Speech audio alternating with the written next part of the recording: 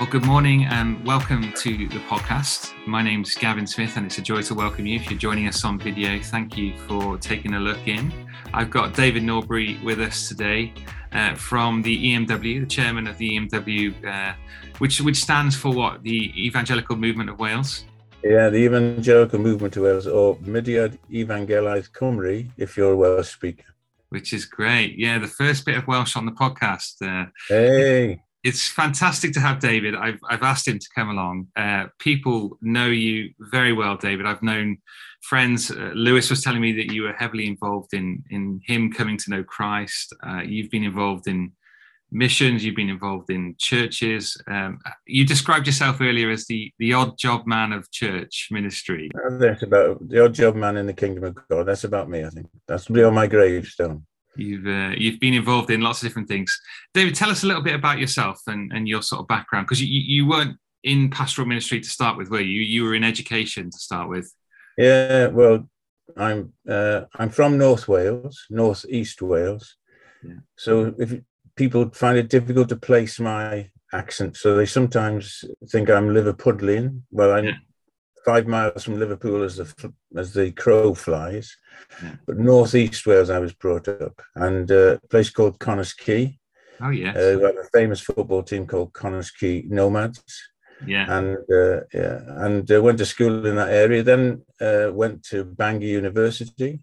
Met my wife there. She told me she wasn't interested. So 6 years later, she said, "Okay, all right then." But until then, so 6 years in 7 years in Bangor.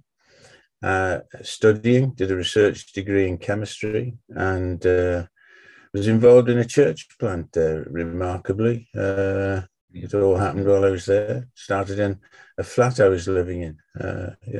Chap from India and a chap who now lives in Pembroke. They both did. Anyway, it doesn't matter about that, but it was a church plant anyway in Bangor, and that was a really big learning experience. Yeah. So then I got married, and we have 3 great lads and 2 great daughter-in-law and 7 amazing grandchildren. 7. Wow. Now we live in Llanelli, so I've worked in all 4 corners of Wales, just like to say. Even though Wales isn't square, I've worked in all 4 corners of Wales, and I can say I'm now in south-west Wales. So I'm West Wales. I'm learning Welsh still learning Welsh. Good man. I'm on day 753 in Duolingo Welsh. There you go. Superb. And from what Andrew, your son's told me, and I've spoken to other people that are involved in EMW, you've been involved in so many beach missions and youth missions. You've served churches right across Wales for 20 plus 30 years. You got saved at 18, and you were straight involved in kind of ministry. Tell us a bit about some of the best missions that you've been involved in. All right. Well, all I've done is taken the next step.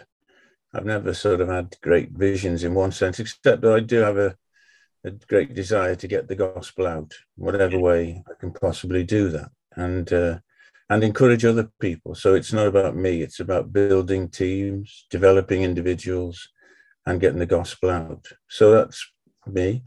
So I guess I was involved in beach mission through a maths teacher in school who was a key person in my conversion, and so the beach missions have been great over the years. And now one of the encouraging missions is in Mumbles that we still do. So we're down to be there this year. So we use Blackpill, which is a great area. Lots and lots of folk come there, and Langland Bay. So we run 2 concurrent missions for a fortnight in Mumbles. So that's great. But I think perhaps the most exciting thing was going around Wales, and because I was involved in the Evangelical Movement of Wales, churches were happy to work with us, and so we were able to help churches to run missions, and it was very exciting. 60 churches helped out, I would think, and maybe 70 or 80 missions around Wales. Just was very, very encouraging, exciting to see how people just wanted to get the word out, and brought their friends, and some were converted. Yeah, so an interesting time, really. Yeah, it's fascinating. Yeah, I love your passion to take the gospel and I love your passion to sort of serve smaller churches, and everyone needs that bit of support, doesn't it? And is that one of the key threads of the EMW? I know you do conferences, and there are camps that run, and supporting leaders, and there's a whole network of churches. But what were you specifically involved in the EMW? Because you've taken on the role of chairman for a number of years. Yeah. Well, when I my professional career took me from teaching in North East Wales to being a science advisor to 380 schools in South West Wales, David as it was called then. Yeah. Then through to being an assistant director and head of school improvement in Newport with 80 schools and 25,000 pupils.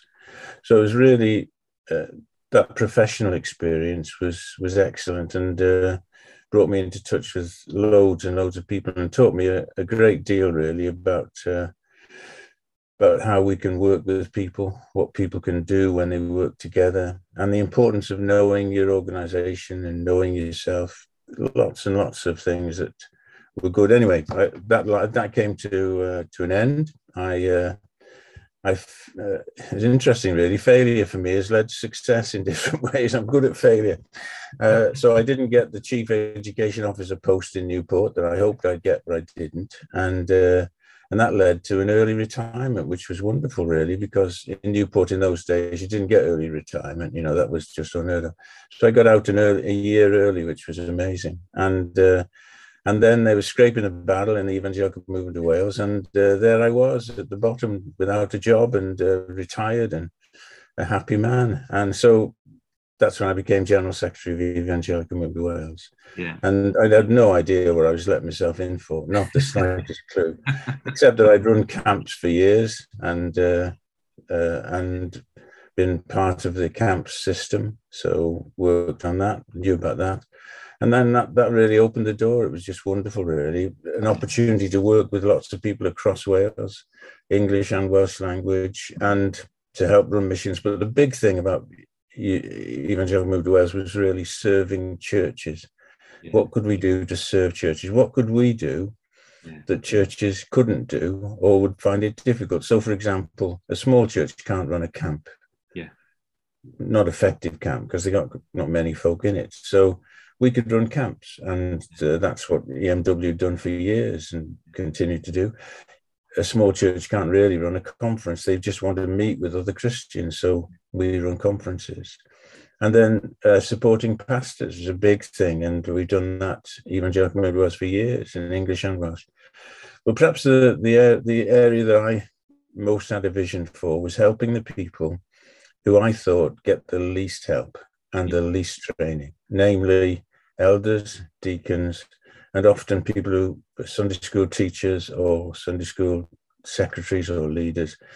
And that's an area where we had a particular focus. And amazingly, we had a North Wales and South Wales gathering in January. We decided January, no one else would be stupid enough to run any other meetings in January, so there wouldn't be any competition. So third weekend in January, on the Saturday, we'd have South Wales, and then the weekend after, North Wales event, inviting elders, deacons, leaders, and eventually church workers, so that folk could be trained or helped. At the very least, they could meet people who got the same challenges as them, and we'd be able to minister to them, and they could minister to each other as well. So that's basically, and we did that for about 10 years until COVID hit, and we managed to get a couple of 250 elders, deacons, leaders, people from small churches in the valleys, small churches in North Wales and West Wales,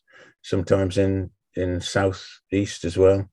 So lots of folk came, and it was just a wonderful, wonderful time. And that became a Zoom meeting during the lockdown, and that was helpful. So folk who were struggling with all sorts of issues, not meeting people very often.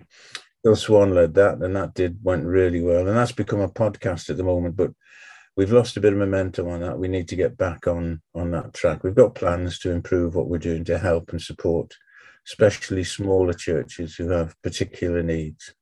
I love the heart of EMW. Just what you've captured there is serving churches, supporting the work of ministry that's might be 50 people in the church, and they can't run a camp. They've got some young people gathering together and putting it on together. Just it is amazing. It really is. And you guys have been consistently doing that for years upon years and years.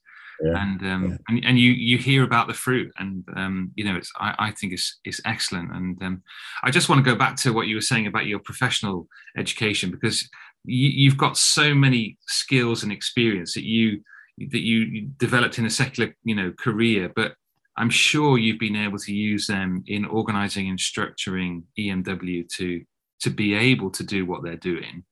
Tell us a little bit about how those two link together, because I think that's important, because God sort of prepares you, doesn't he, for roles, even when you feel unprepared yourself, or you feel like you're going into a new role and you think, how am I going to do this? But actually you look back and go, oh yeah, God gave me some experience in this area or in policy, and then I've been able to use that policy in the church now to safeguard children, or to work with ensure that we're protecting people who are working on their own in maybe a church, so lone worker policy. So you kind of gather experience and that serves churches. And give me some connections there.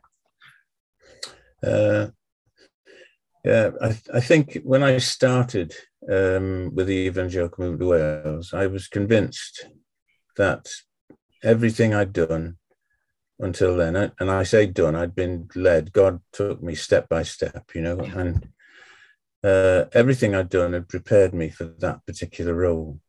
Yeah, I made lots of mistakes. I think one of the things that I can say now, I'm not trying to protect any reputation or build any reputation. I am what I am. God has made me what I made, and I've failed where I failed. And so I'm not protecting anything. But to say to every single one of the folk who watch this or listen to it, failure is not terminal. Failure is God's way of teaching you something. Embrace. You haven't sought to fail. Things have gone wrong, maybe. Embrace it. God's the God who brings honey out of rocks. Yeah. And I've had to show time and time again, my own experience, disappointment. For example, I didn't get the job I wanted in David when David changed to Carmarthenshire. Mm-hmm.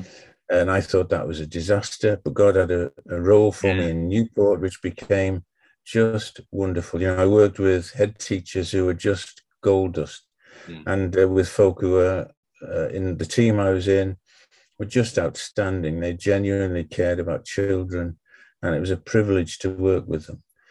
So all those things were building up from my experience, and failure is not the end of it all. Yeah. We don't want to fail, and hopefully we won't.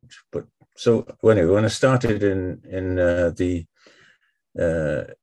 MW, I guess I was just pulling together issues around leadership. I think leadership's so important, and maybe later I can share a few models that I found particularly helpful. That would be great. And when you're very busy and lots of things happening, so I would be saying that the people who work in churches as elders, deacons, officers are gold dust, and quality people who are servant-hearted make such a difference. And that's what I began to find more and more as the days went by, finding people who wanted to serve, who were servant-hearted, who genuinely wanted to give their lives, for the service of the Lord, and not to draw attention to themselves. David, you talked a lot about leadership, and you talked about different models that you've come across in your work career that are useful for churches, for people to hear about. Take us through some of those models that you've found that are excellent, just to help us think maybe differently for the first time about leadership. Okay. Just to give you a background to these, one of my roles was to clear up after United Beach missions in Newquay in mid Wales. Mm-hmm. So I turned up there to clear up after 5 or 6 weeks of mission. And the leader that week had been a chap called Robert Thomas, who was, I knew him well, but I didn't know what he was doing. And he decided he would help me to shift all these leftovers to the rubbish tip. So that's a good way to get to know somebody, isn't it? Yeah. Clear rubbish, take it to the rubbish tip.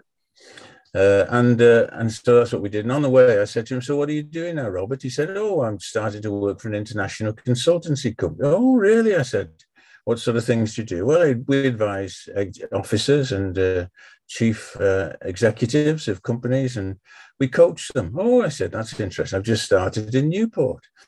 Perhaps you could come and help us." Well, eventually he did turn up. He helped 24 head teachers. He had one 10-week coaching session available. I offered it to the director of education. He said he didn't want it, so I had it. So for 10. So how do you get to know, improve, and learn how to do things?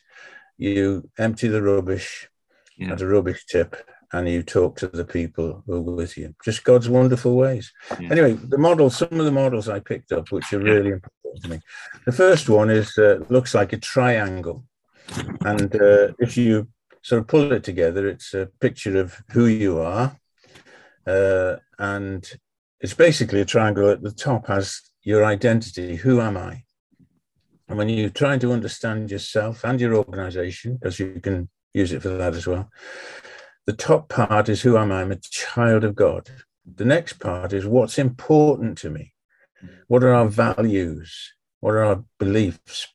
What really matters to us? And so the interesting thing is that who you are drives what's important to you. I am a child of God. Therefore, all the things that he loves, I love. Those are the things that really matter to me. And the next level is what I do. So what do I do? Well, I do the things that are important to me because I'm a child of God. So who I am drives what's important to me, what's vital to me, and what I do. And then the last thing is the world around me. What do I look like? What does my world look like? What does my life look like? And that's all driven by what I do, what's important to me, and who I am. And so there's a picture of who we are just in a triangle. And the really interesting thing is if they're aligned, if who I am, if what's important to me, and if what I do and the world, if they're aligned, that's incredibly powerful. Very powerful. And but you see, the snag is that with many of us, who I am, say the top of the triangle might be here, and instead of being aligned underneath, what's important to me is something quite different. And what I do is quite different. So I'm never aligned. Alignment is very powerful. Whereas if you're all over the shop, if what's important to you is different from what you do, different from your world, you're all over, and you can apply that to a church as well, to an organization, a church. Who are we? What's important? What's really important to us? What do we do? And what's our world look like? Now, here's the danger in church leadership and in leadership generally. We go in at the level of what we do. But actually, that's not going to drive anything. What's going to drive change and drive us is who we are and what's important to us. Instead of us talking about what do we do all the time, we need to talk about those two higher levels, which drive. And so I find that incredibly helpful. So that's the first kind of model. What have you got in terms of sort of leadership and action-centered leadership? What have you got on that? Okay. Well, John Adair, when I was, this is interesting. Failure leads to success. So it doesn't always feel that way.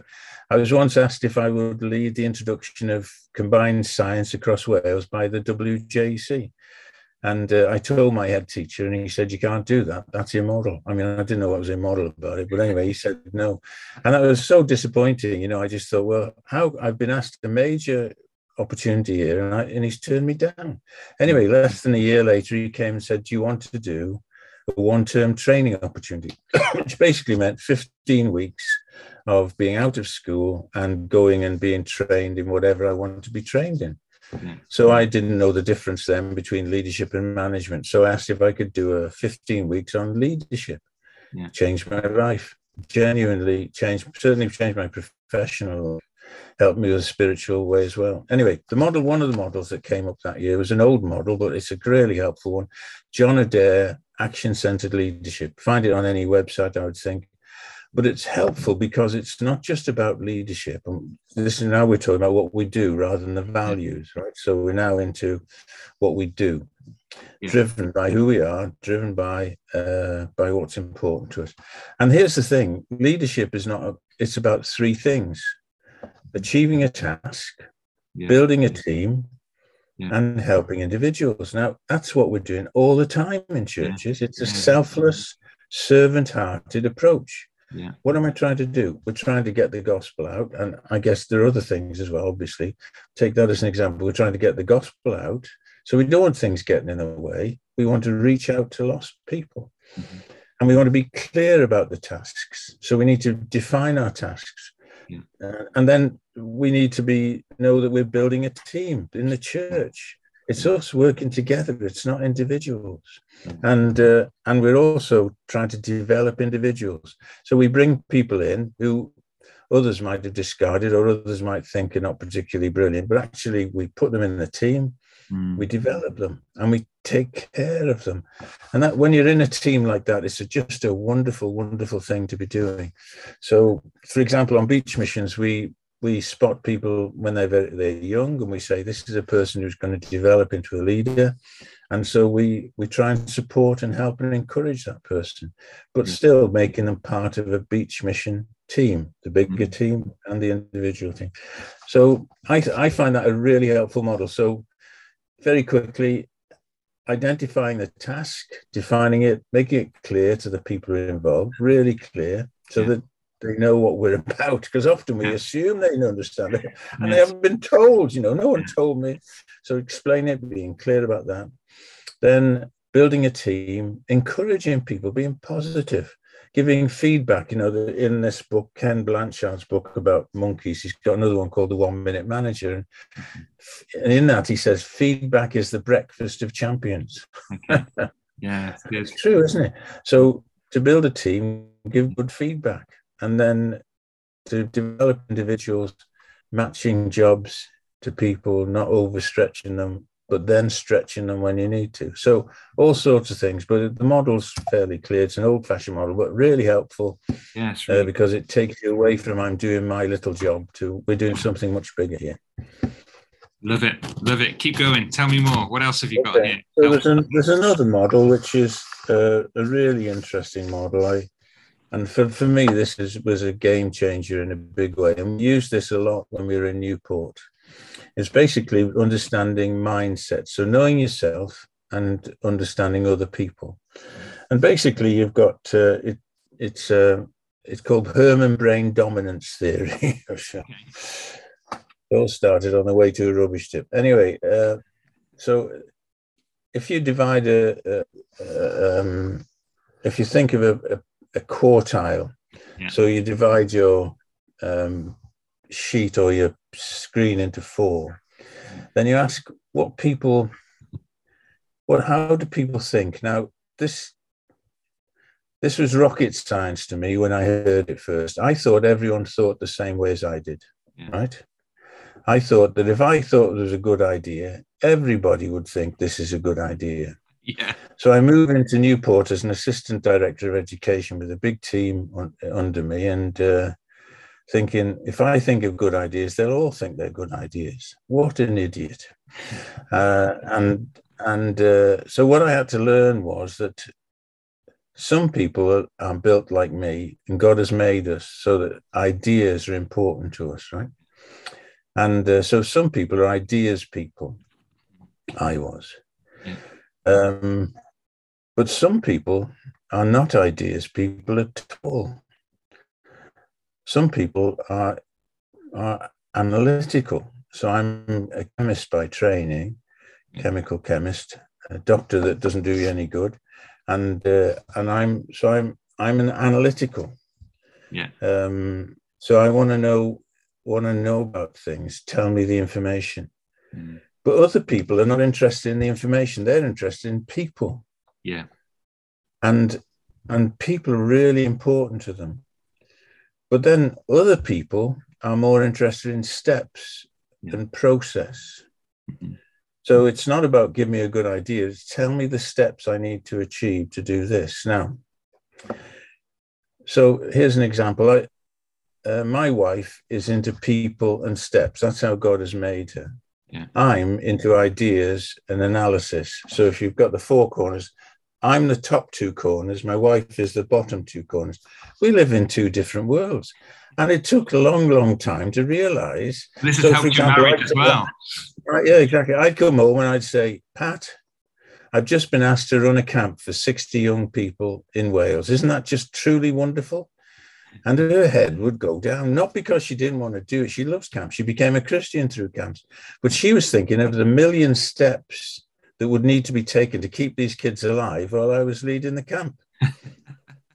So for her, so we were in different worlds. And one of the most important things to learn when you're in leadership is that the most powerful person in any situation is the person who can move into any of the mindsets. So, for example, if you were drawing it out, mine would be strong in ideas over here, strong in analysis, very weak in terms of steps and people.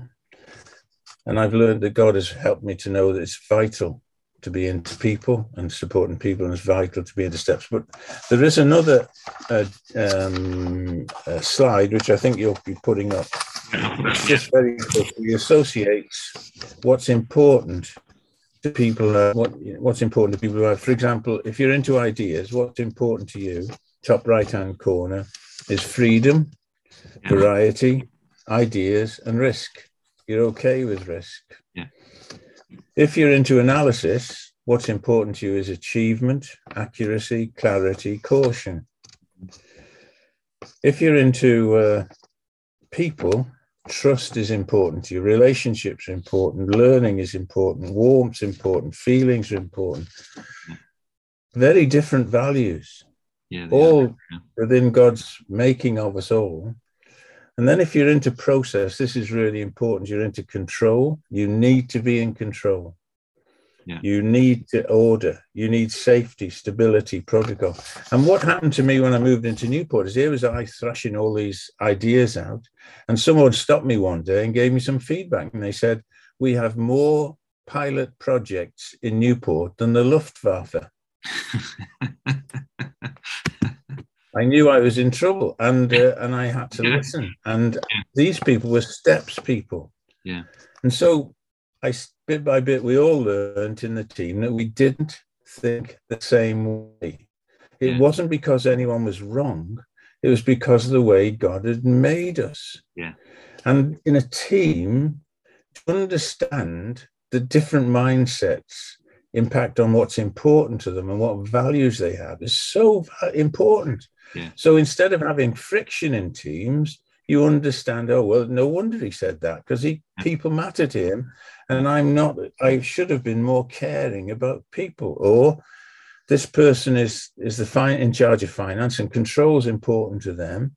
Well, they need to know that their control is only for one purpose, to get the gospel out and to oil the machine that God has got called the church, in order to get the gospel out. Yeah. And so it's not inappropriate, but it's how you blend those things together, and mindsets are really critical. So there's a lot more I could say about it, but for us, really it was a really big change. And you must understand that not everyone thinks the same way. So in a church meeting, throw out a good idea. The way I now do it with my wife, what my wife does with me is say, I've got a great idea.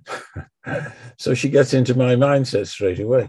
Whereas now I say, Pat, what steps shall we take to help these people to, right?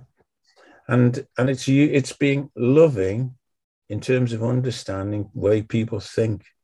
Yeah. And it's so important, and it can really, really help the way teams operate. So there's a lot more I could say, but I think that's really, really helpful. And I think as we listen to this, and it inspires us to go and find out more about these, mindsets and these four different ways of thinking.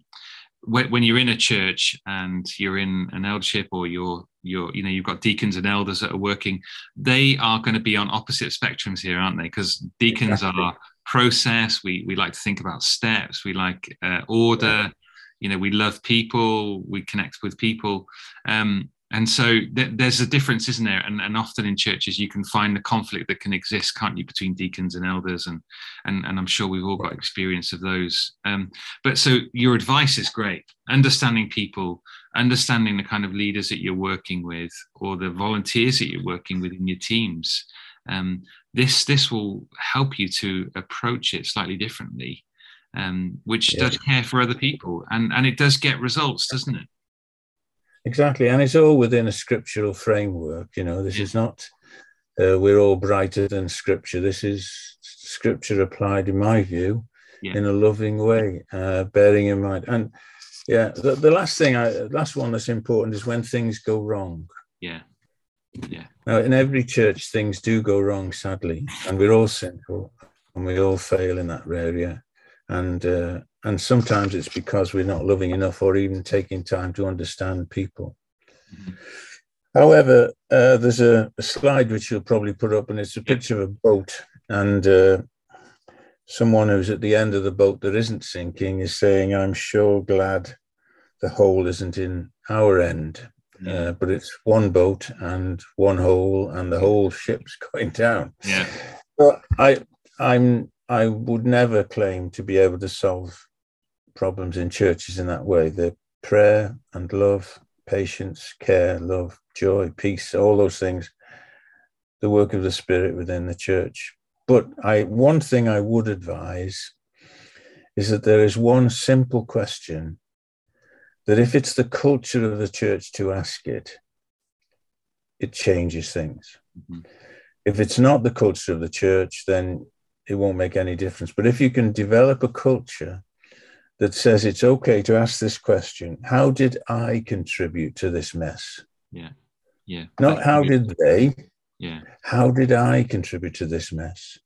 And if I can ask that question honestly and openly before the Lord and before other people, and say, actually, this is how I contributed to it. And I'm not pointing the finger. I'm telling you, I did contribute to this. I was quiet when I should have said something. I said something when I should have been quiet, whatever it is. Yeah. Or I knew about it, but I didn't have time to do anything. But whatever it would be, I contributed. And when you do that, and then you ask the question again, how can I not do that again? How can I make sure I don't contribute to that again? Then you're onto how can we improve out of this mess and learn from this mess. Yeah. So learning from problems, and especially being able to ask it in a genuine way, how did I contribute to this? Yeah. I think is a way of helping and diffusing and encouraging. There's a lot more to say on that, obviously, but there's a hint and a direction and an encouragement really to resolve things. No, I think that's great. Talk to us about what the EMW is doing to kind of support deacons and treasurers. Have you done anything over the last few years? We had weekly meetings in the lockdown, and themes and a little bit of Bible exposition, also talking about issues that are important to people. And that was helpful. And that's moved into a podcast. But our plan is to try and provide better support for deacons and elders. I mean, especially now, you talk about safeguarding. Serious mistakes can be made in that, and their profound impact, or just financial regulations, or charity commission issues. Just being clear on those things, and encouraging folk to work alongside those rulings, and lots of model issues being raised and so on. There's so much need. It doesn't stand still. In the past, you might be a treasurer and that was it. But these days, things are moving and you have to be on the ball. And it's great when you're not sure and you meet with someone, and it's not helpful when someone says you could read these 15 books. Yeah, thank you very much. I'm a busy person. I'm professionally stretched. I'm family stretched, and I'm stretched. And you're telling me to read 15 books. If I meet someone who actually points me to helpful documentation, goes through it with me, gives me the highlights. Yeah. I can then work through it. I know what I'm talking about, and be safeguarded from unnecessary error. So it's really supporting church. See, one of the dangers we've got is independence can become isolation. Yeah. Yeah. And isolation is dangerous because when troubles hit, you're on your own. Yeah. But when if your independence becomes interdependence, then you're in a strong position because you're working together and folk are looking after your back, as it were, as you're looking for them. So it's really encouraging people to move from isolation to interdependence, and but not in any sense lording it over anybody. We're servants helping other servants, and we're trying to share good practice, which is what I was trying to do all the time I was working in education, get people to share good practice. And quite what happened in Newport, with head teachers sharing good practice was truly amazing.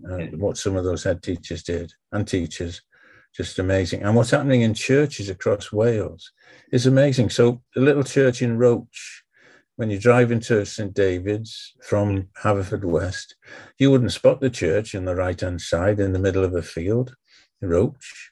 But if you go to that church, some of the things that are happening there is genuinely amazing, and things that you can pass on to other people, that they're doing, and we can learn from good practice there. And then up the valleys, other people doing great things, working in schools and sharing the gospel, again, great things that are happening around Wales, and be able to share that and learn from it and encourage those who are doing it, because they don't think there's anything special about it because they're doing it in their church, but actually it's very special.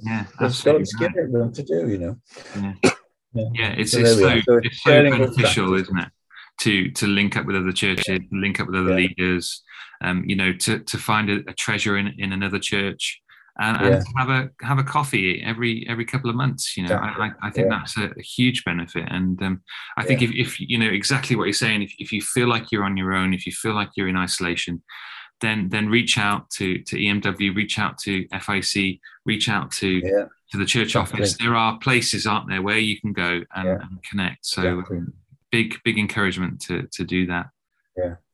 David, we've covered so much today, and we've talked about leadership, we've talked about failure, we've talked about ourselves and how we need to think about our own mindsets, how we apply that to other people, how we build teams. I mean, you've got so much good stuff in there. So thank you so much for sharing your experience and giving up your time to come on the podcast today is a great thing. So thank you for doing that. Yeah, thank you for what you're doing. I think what you're doing is really excellent, and helping people who need help, who are not necessarily recognized or, as you say, appreciated perhaps as much as they ought to be. But we're still servants, and it's not about us, it's about the gospel. And but you're doing a great job. I think it's really excellent. I hope this contributes a little bit, at least, towards the effectiveness of what you're doing. And I hope the church office can serve, churches that are in EMW. And absolutely. We want to make our resources free for everyone to use. And God's blessed us in our church. And so to be able to serve other churches is really important to us. So great. Tell us about the EMW conference to finish, because you've got two conferences that would be great to do a little promo about. Yeah, there's a ministers' conference in early June, and that's being planned, and there's some great speakers talking about personal revival and revival across Wales, but not in a sort of traditional way of doing it, really. And also looking at some international work, God's work in remarkable ways. So that's the ministers' conference, is 3 or 4 days, beginning of June. The English conference in Aberystwyth, called the ABBA conference, is meeting in August. I think it's first full week in August. Paul Mallard is the main speaker, and from Bath, I think. And there are other speakers from across the country: Sammy Davis, Matt Bounds, Marion Thomas from Newport, Andy Christofides, previously near St Mellons, wasn't it? Yeah. St Mellons, yeah. Gary Brady, and Paul is there as well. Paul Gamston. So lots of encouraging time. There's a Welsh conference as well the week after in Aber, and that's important. So again, praying for the folk. I think it's John Treharne from Llanelli is speaking at that.